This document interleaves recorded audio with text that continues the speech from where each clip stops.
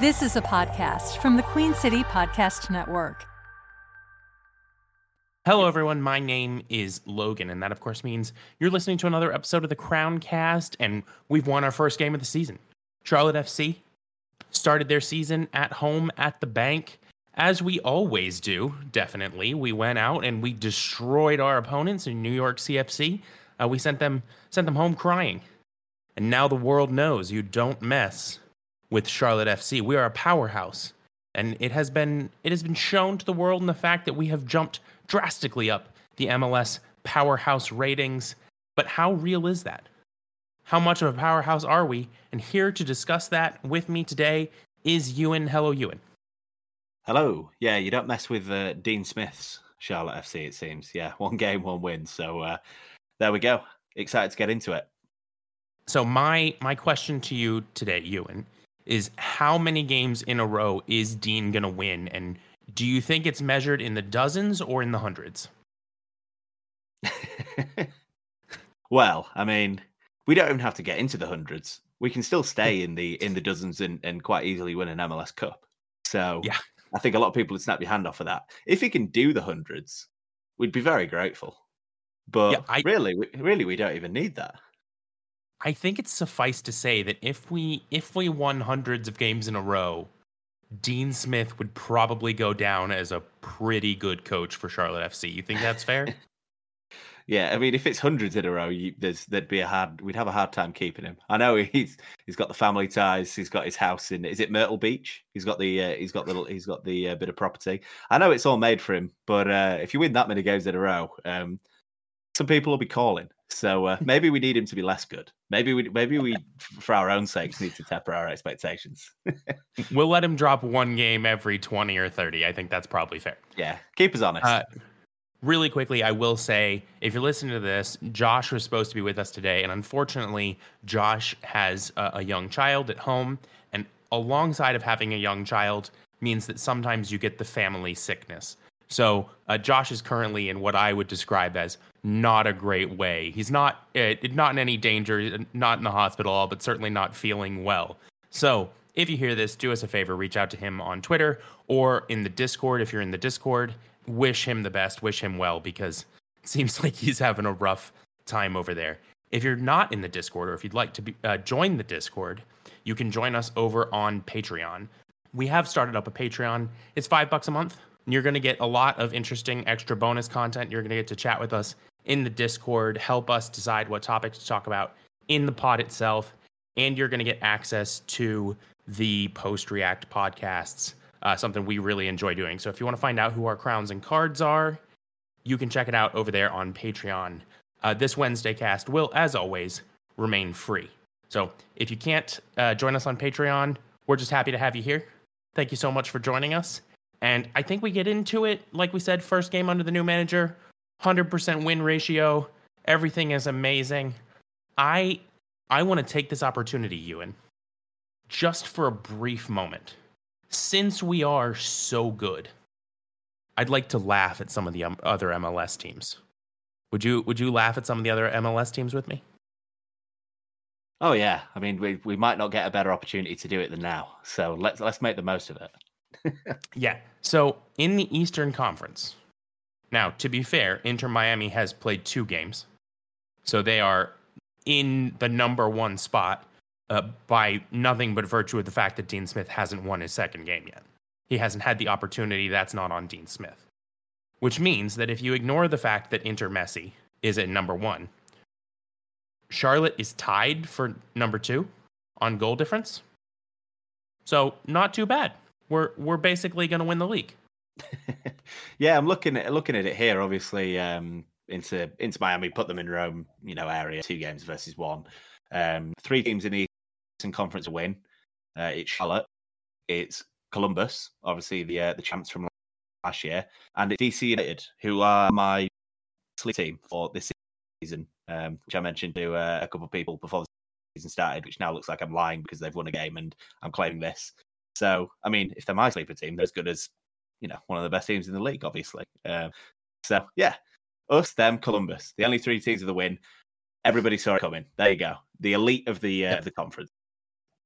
So obviously, I'm going to make fun of Atlanta because Atlanta way down in 13th where they belong, right? All Charlotte people will agree. Get Atlanta out of here. Keep them in 13th. That's totally great. New York City, who we put there, rightfully in their place in 14th. I think that feels good for us. And New England is down there. I'll be honest. I don't have a strong opinion on New England, but they're down there. The last bit of laughing at the table that I'd like to do is everyone in between those people we've mentioned drew their matches. And I'm just so happy to not be there.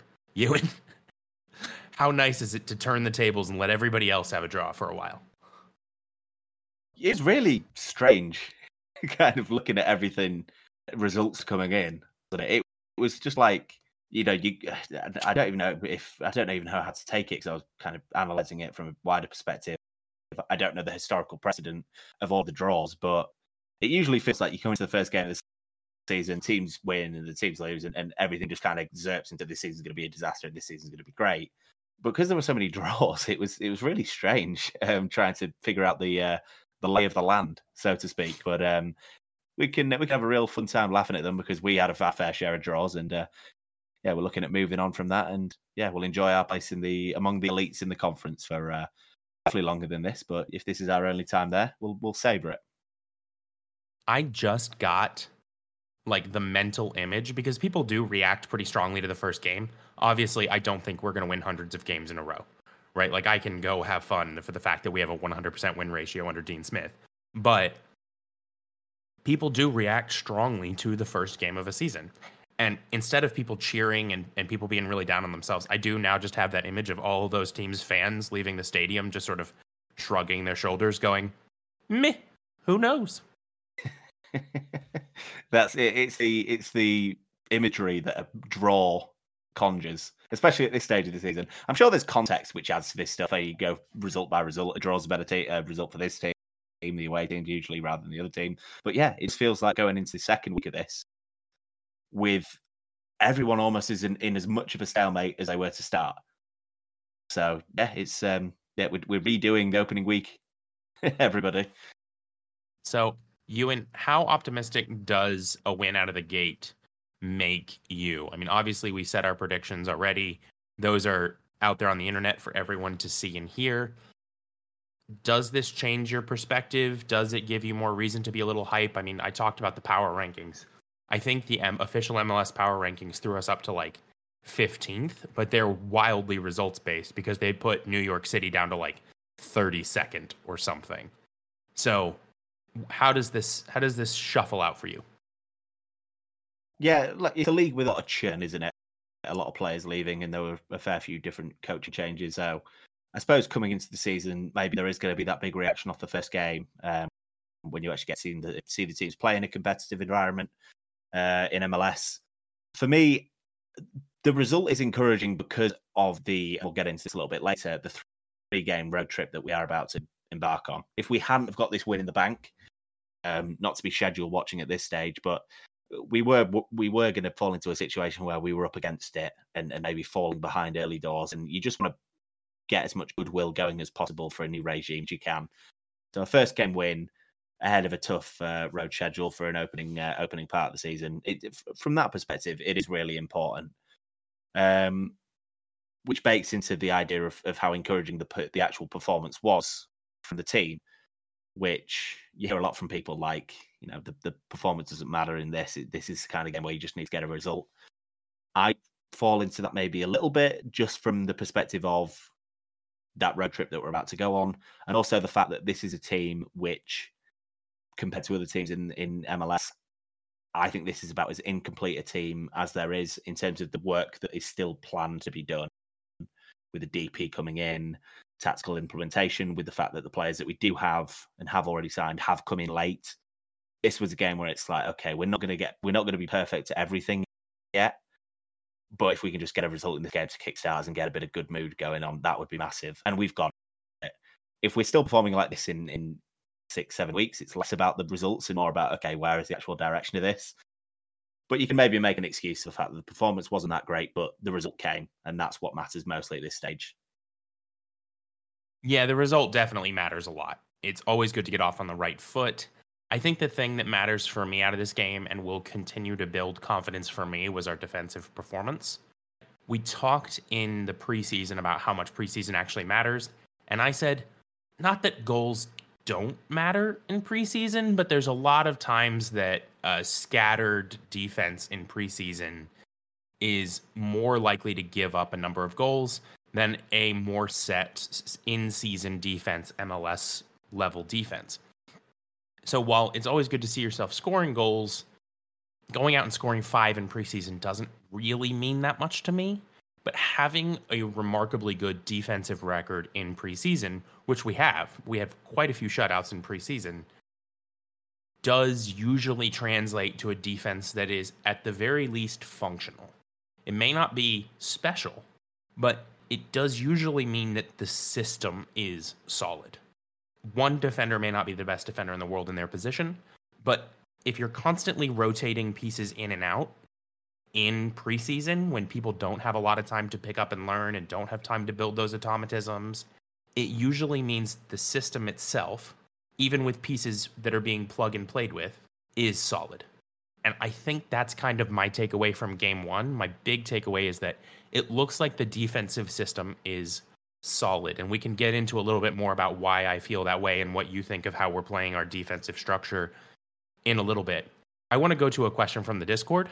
Just a little shout out. Soyunza from the Discord asked us a really good question. And that is, Charlotte FC in this particular game lined up offside on some set pieces. And there's a number of tactical advantages that come with lining up offside. And Ewan, I'm going to let you describe literally every single one of them. So don't miss any of them because all the pressure's on you. Yeah, it's a fairly layered method from free kicks when you're trying to deliver a cross into the box. There's two main reasons. There is also a third that is less kind of tactically important. And I'll get that one out of the way first. It can be used as a fairly good marker for set piece taker to kind of visualize where exactly distance-wise they want the ball to go. If you look at where those lined up offside players will be, it would usually be in the position where, if you could say, okay, this is where exactly the ball will land on a player's head.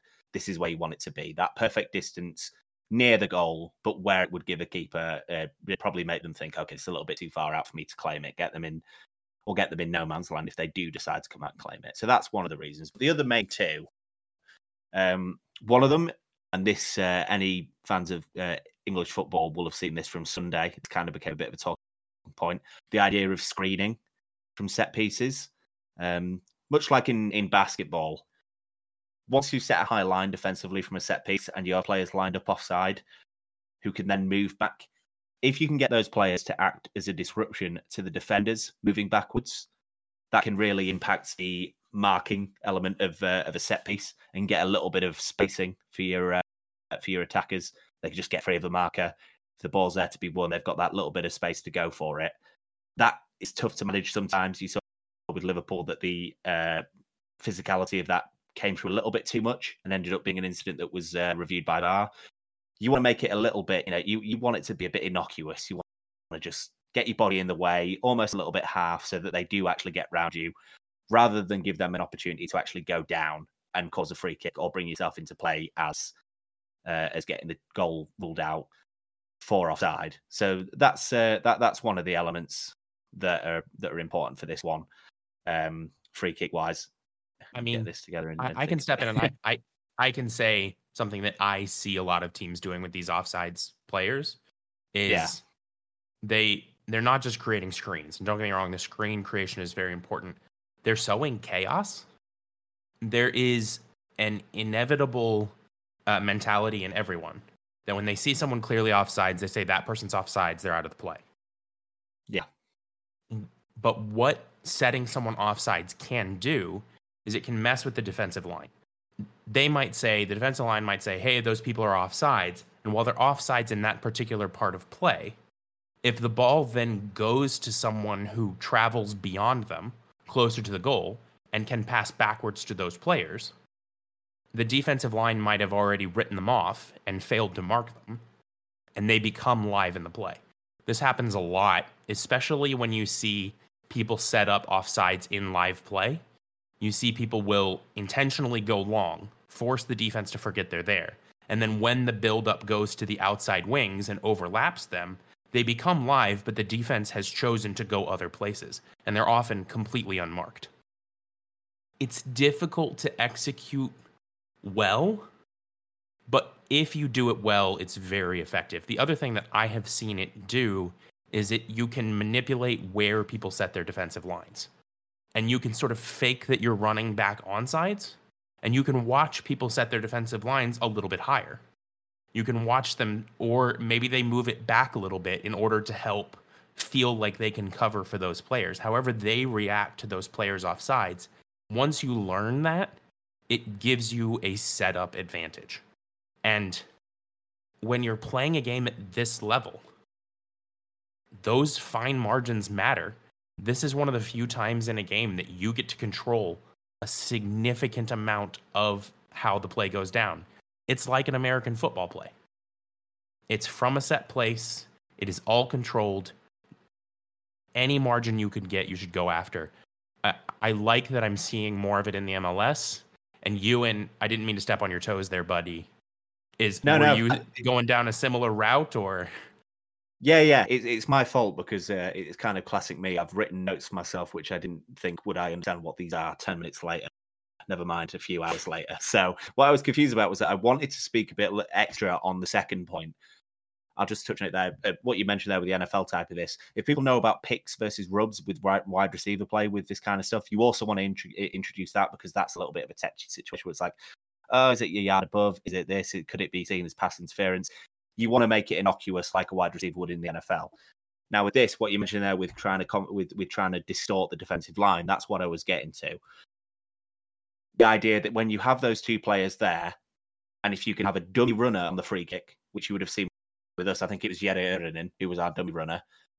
If they can run over the ball first, the defensive line of the opposition reacts to that, and they come back a little bit further. Not only is it easier for those players to get back on side that are lining up offside, but you're also bringing the goalkeeper and the defensive line closer together.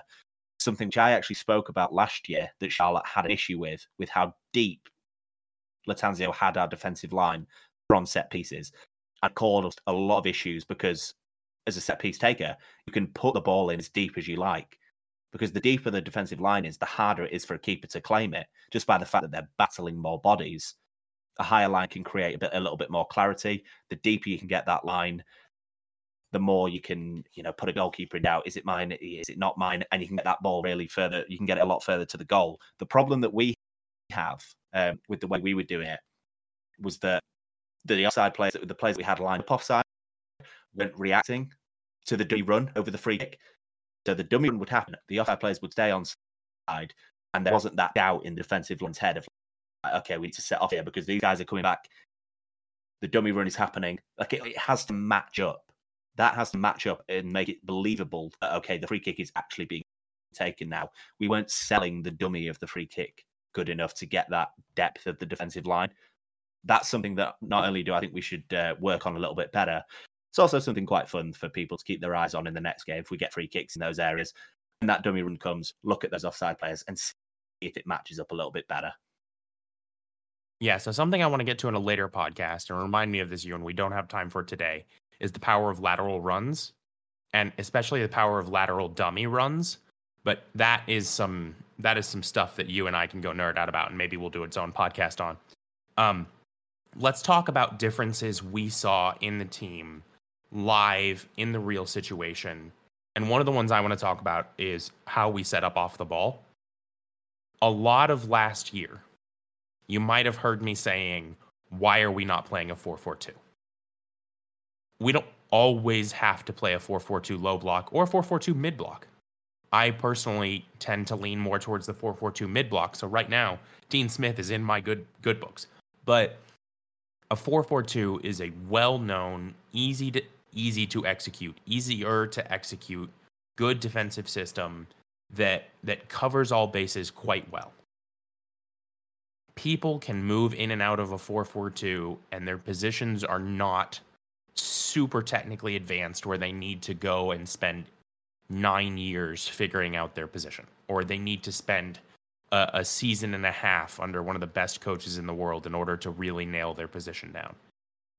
We are setting up often in a 4-4-2, but one of the things that I noticed, and I want to sort of address one of the cards I gave in the post-react, is I gave a card to Junior Urso for his technical deficiencies in defense. But one of the things that I watched him do, and I think Dean Smith is going to choose over individual technical brilliance, is who holds the line and who holds the position. If you look at the players that he went with, a lot of them were players who were going to hold his line, were going to hold his shape. And even if in individual moments they did not shine, off the ball, they were the ones making sure the lines were in order. Off the ball, they were the ones making sure people weren't falling out of their holes. Off the ball, they were the ones setting up that defensive system in a way that ultimately resulted in us giving up not a lot of XG. Ewan, do you know the XG off the top of your head? I had it and I've lost it. Is that for the game as a whole? For the game as a whole, yeah. We gave up something like 0.3 XG. It wasn't a lot. It was very low. I think it got refined into like 1.5 versus I think maybe 0.7 for them. So I think we doubled it up. No matter regardless what the numbers were, we doubled them up on XG. Yeah, I want to say I saw something like 0.4, but either way, we didn't give up a lot in this game. And I think Dean Smith is going to be a coach who says you have to be able to play the system first. And if you play the system well, then your individual technical brilliance can go shine, but you're going to have to play the system first. Ewan, thoughts on how we set up off the ball, and are you seeing what I'm seeing? Yeah, I definitely see what you're seeing from the perspective you mentioned, the 4-4-2, the simplification of things. And we can talk about formations, systems, things like that. The main difference that we're getting is the zonal stuff versus the man-to-man stuff that we saw a lot of under Latanzio. Let's picture in our heads the theoretical of a team playing out from the back from a goal kick. Let's say that it's a standard centre back taking the goal kick and pass it to the goalkeeper, and we have the striker pressing the goalkeeper, the right back pressing the centre back, the right winger pressing the centre back. Sorry, the midfielder coming out to right back, and then if the ball goes through to the full back, our fullback is then pressuring them because we're pressing high and we're doing it man to man. With Dean Smith, there's still a high pressing element, but it's zonal. So Capetti will be angling a press so that if the ball's passed from the goalkeeper to the centre back, he then will get in front of them. Vargas will come inside. Savage will be angling onto the fullback. If the ball comes back around, Capetti will pass it on. Vargas will be blocking that pass into a fullback, and then the midfielder on the other side won't be jumping on the fullback. They'll be allowing that pass to come into that space and angling it inside. That's the main word that I would use, the idea of angling presses, rather than just kind of going directly and trying to get into players' face. It's the pressing to restrict build-up versus the pressing to win the ball that we're talking about. This is more the idea of filtering build-up into the wide areas. Latanzio's was often a little bit more about winning the ball. It became that much more as the season went on, and varied into other areas. But that was the main objective of the pressing that we saw from the Latanzio team. And I think one of the things to look out from this is that, and this might just be New York centric, because they are a team that is looking to get the ball played central. But then again, that's what a lot of teams are trying to do. We are more comfortable with the ball being with the opposition in the wide areas, say 20 yards into our own half, than we are with the opposition having the ball in the middle of the pitch, as in the middle of the pitch, not just centrally, like 20 yards further back. That's one of the things. We don't like it when they have the ball in the center circle. Exactly. We would be happier for them to be 25, 20, 30 yards further up the pitch as long as it's wide, versus them being able to access the areas centrally. And one of the interesting things to think about looking forward is Most teams want to progress the ball centrally. Some teams prioritize it a little bit more than others. We actually don't prioritize it too much at the moment, and that's something that we can get into.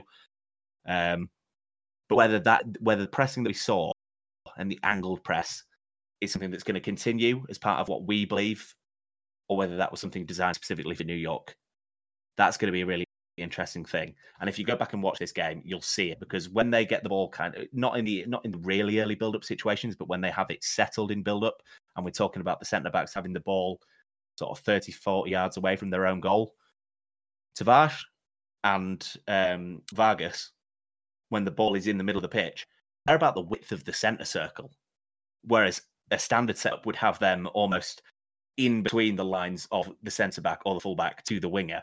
Like, we're kind of happy to give them that pass, to give them the pass into wide spaces. Whereas in this game, you saw a real blueprint of, okay, this is the areas which we're actually going to allow you to have. We're obviously making it really obvious that you can have these areas. And then from there, you actually see the benefits of that, because they didn't progress it very well from there at all. And we were dealing with cross as well. So yeah, that's something to keep an eye on as we go here. So let's talk really quick about the fullbacks, because I think Nathan Byrne had a difficult job. New York City's number 10 is not a nobody. He's a pretty good player, and Nathan Byrne had to deal with him for a significant amount of the match. I also think that we can talk about how both left and right back for Charlotte FC played a little differently. I think that I have become so used to seeing fullbacks that bomb up the pitch. I've become so used to seeing fullbacks that run the overlap for their respective winger, that oftentimes I can fall into the trap of seeing a fullback not make those runs, not get up the pitch, not do overlaps for their wingers. And I can feel like they're not contributing to the team in necessarily the ways I would want them to, that they're not supporting that attack.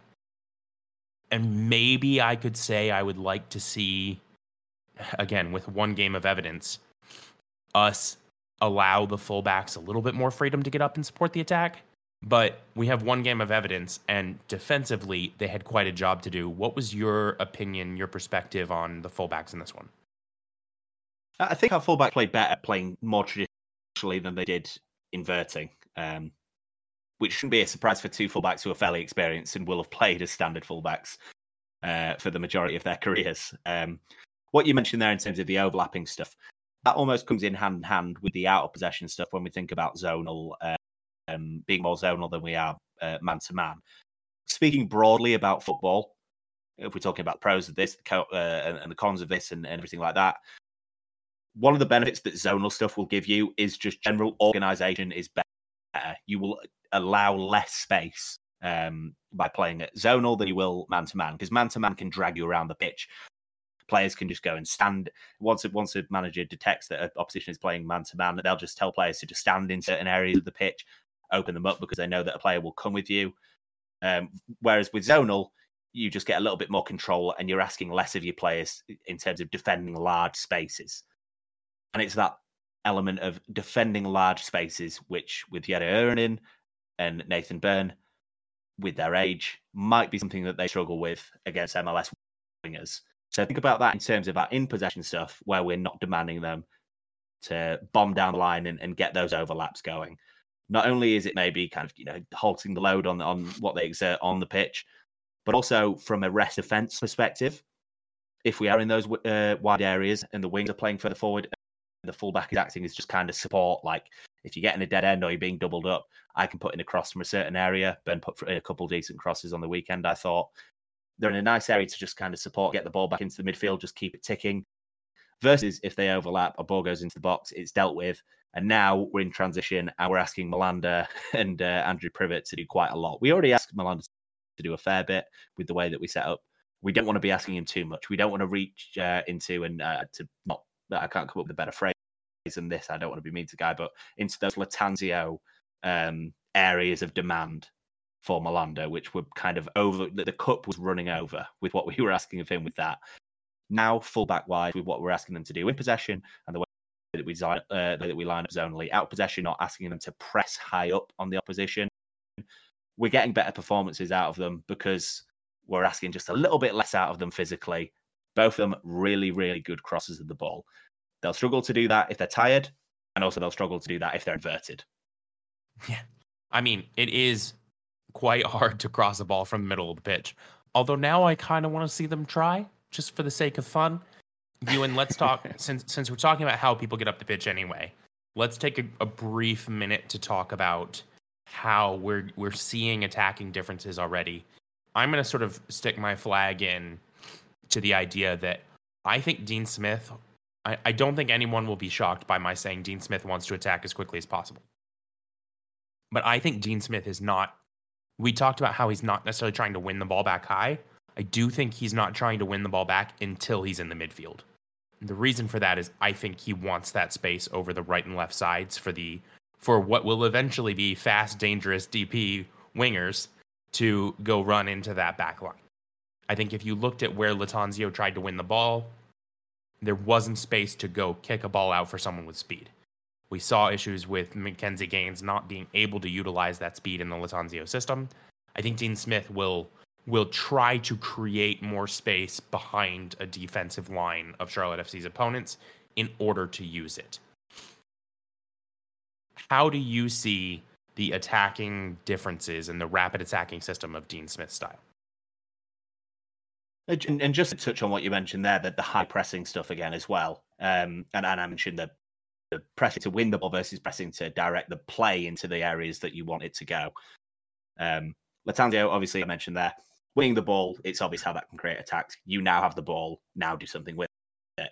The directional pressing that we do under Dean Smith, the Capelli chance, which people talked a lot about, the kind of fresh air swing and a miss, that came from the opposition playing the ball themselves into an area they didn't want to by our pressing. A chance, or at least an attack that came 2 minutes or 3 minutes, however quickly it is into the game, where Capelli pressed the opposition, played a bad pass to his centre-back partner, and then eventually Tavares got onto the ball because the centre-back gave up on it. That wasn't us winning the ball. That was directing the opposition to play awkwardly into certain areas. And we got the ball off both those opportunities, or we didn't technically get the ball off the Capelli one, but we technically, or I guess theoretically, because we didn't have a shot, created a one-on-one opportunity out of that. So yeah, just to add that to the point of the man, the high pressing, the winning stuff, the winning the ball man stuff versus the directing the play zonal stuff.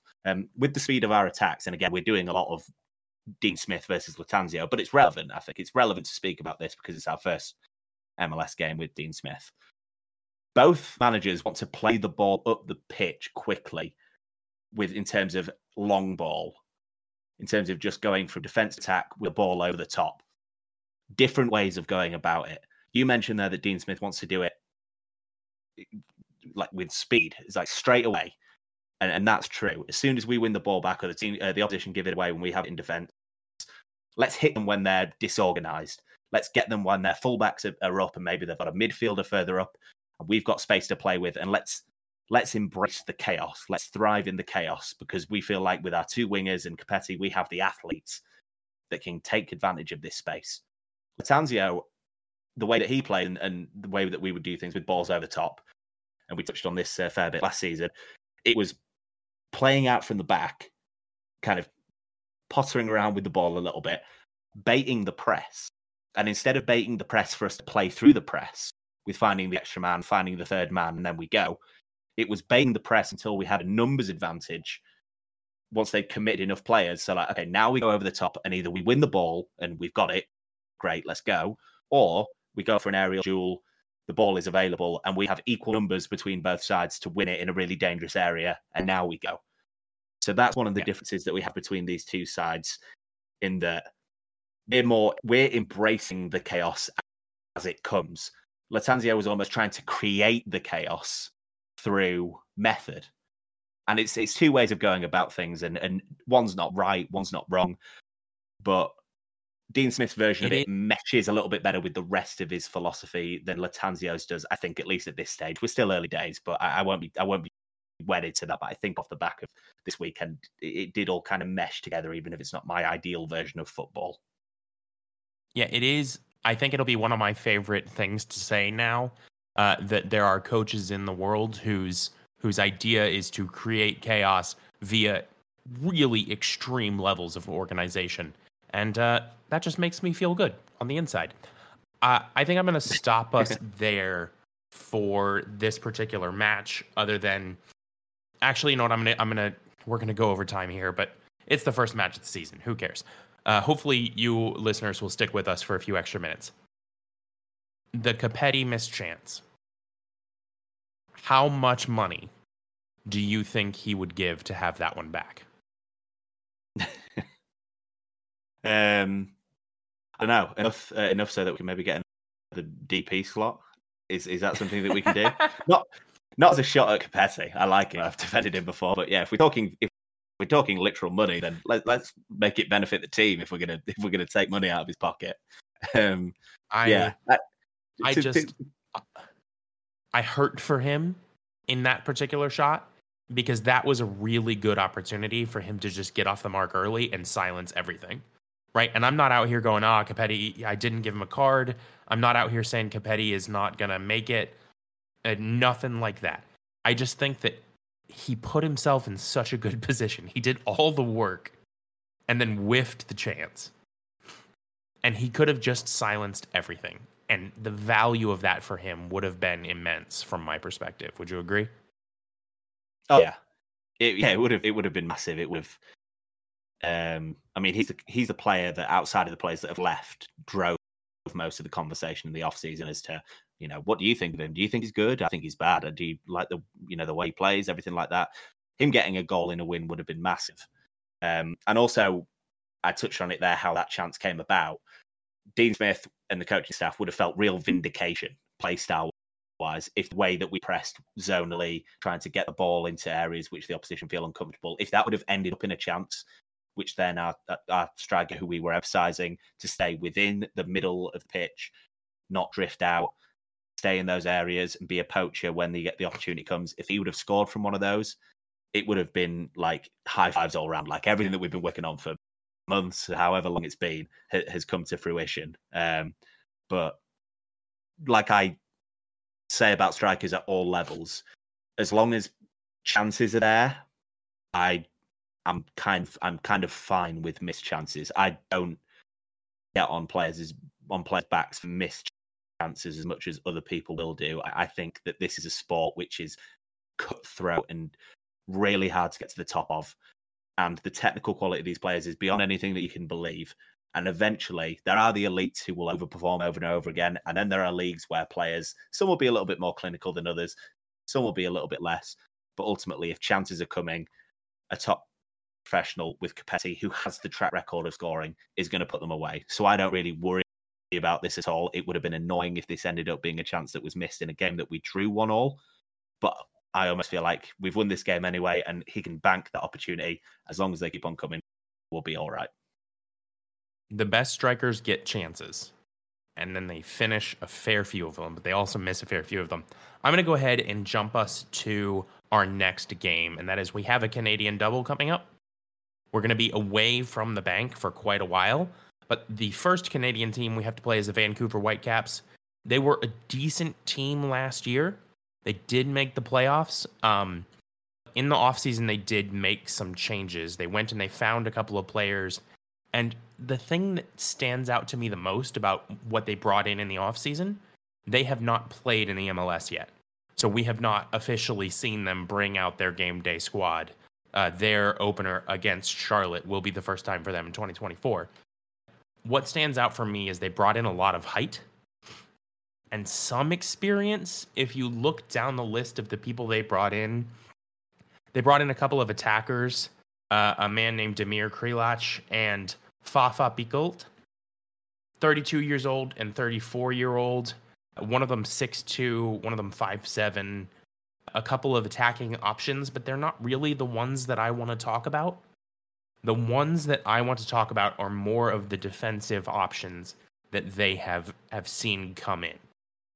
Last year, they switched from a 2 at the back to a 3 at the back system, and they switched mid-season, and I think it caused them more issues than they were expecting.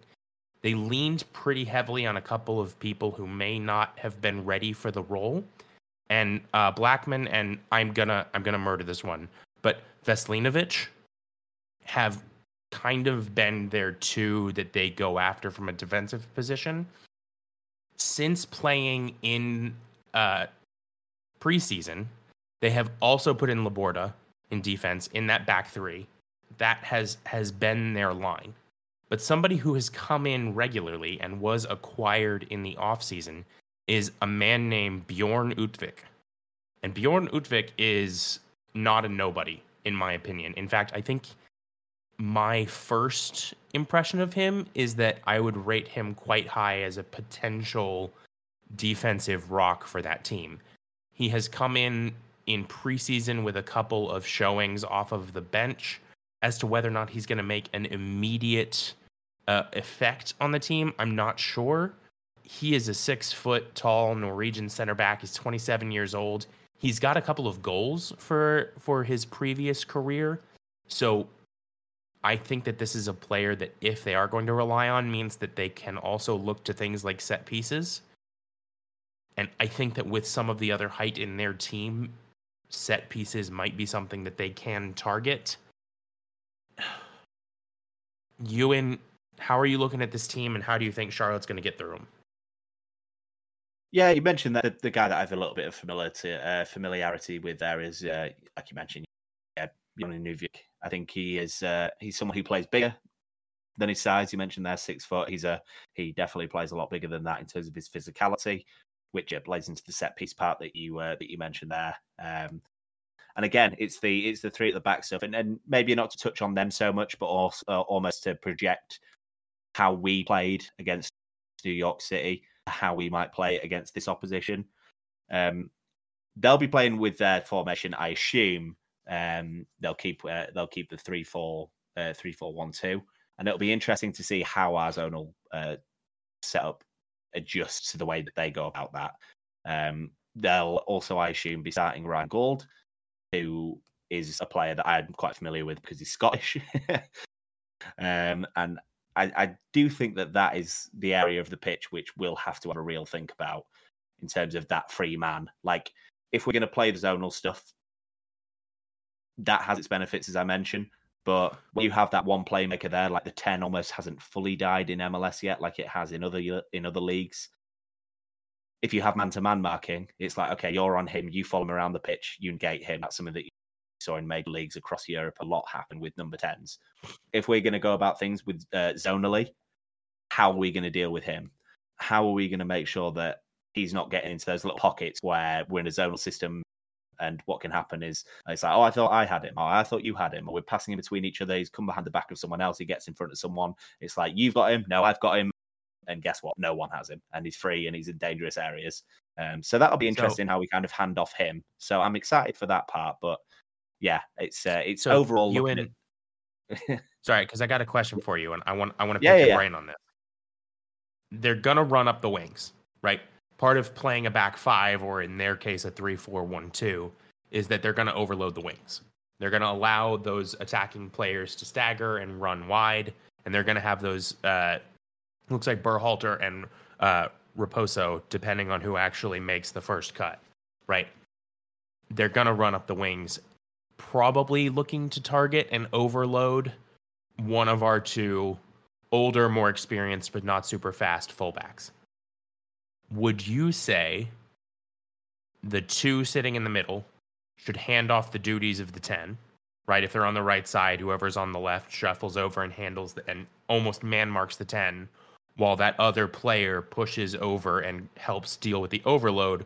Or do you think this is a game for, we pick somebody and we say, this is the one spot in the field we are playing a man mark? The number 10, we're picking this guy, it's his job, and we are going to shuffle around. Everything else will still be sort of zone, but that number 10 is a man mark. What do you feel like? Yeah, I mean, you can get hybrid with man versus zonal when it comes to out of possession pressure. That is usually something which you would reserve for playing against the opposition's build-up. When it comes to trying to mark a number 10, that can get a little bit more difficult when you're talking about hybrid press or at least hybrid out of possession setup of part of it's man, part of it's zonal. That can get a little bit muddier when you get further up the pitch or further back of the pitch from a defensive perspective. What I would suggest is making sure that zonally you're always denying the spaces that you're worried about a player receiving the ball. So say the ball is out wide in those overload situations. We've made it quite clear from the New York City game, and maybe this will change in this game based on the players that they have in the box, that we are happy to deal with the ball out wide. And if it comes to the box, we fancy our chances in terms of dealing with it because we've got Malander and Privet, who are both pretty big guys, and we have a keeper who we feel pretty confident can deal with crosses that he should be dealing with.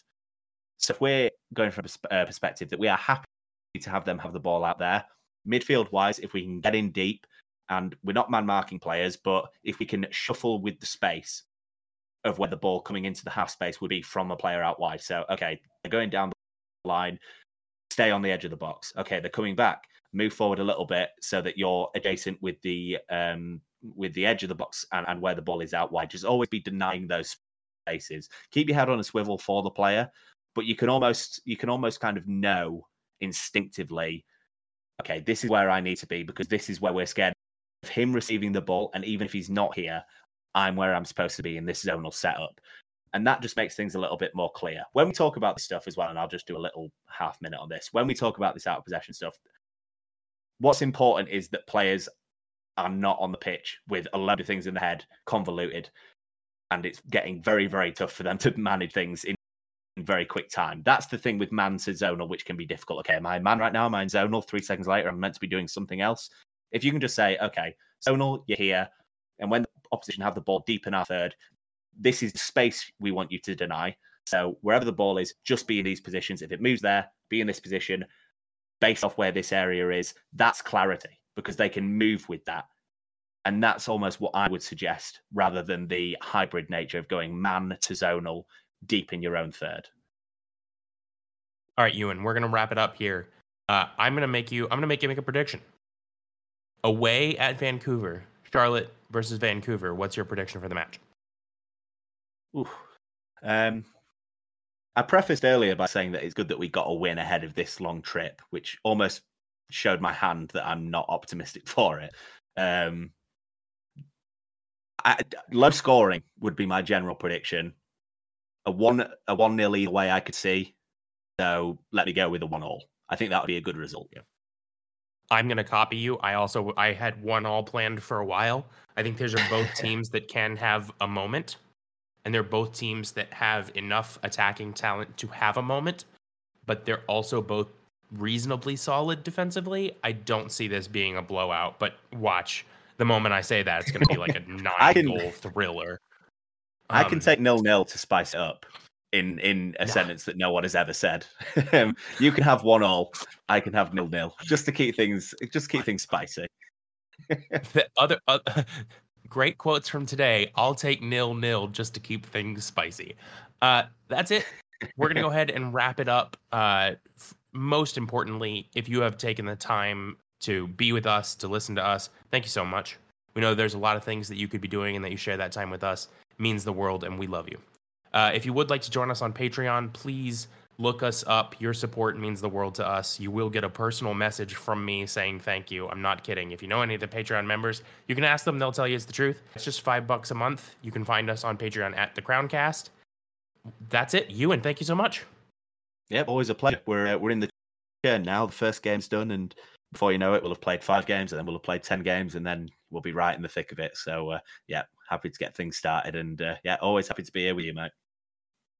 And we will have won all of them, which will mean we don't actually have that much stuff to talk about, but I'm okay with that. And we will talk to you again after we go and take our next 3 points from Vancouver. Goodbye. QueenCityPodcastNetwork.com.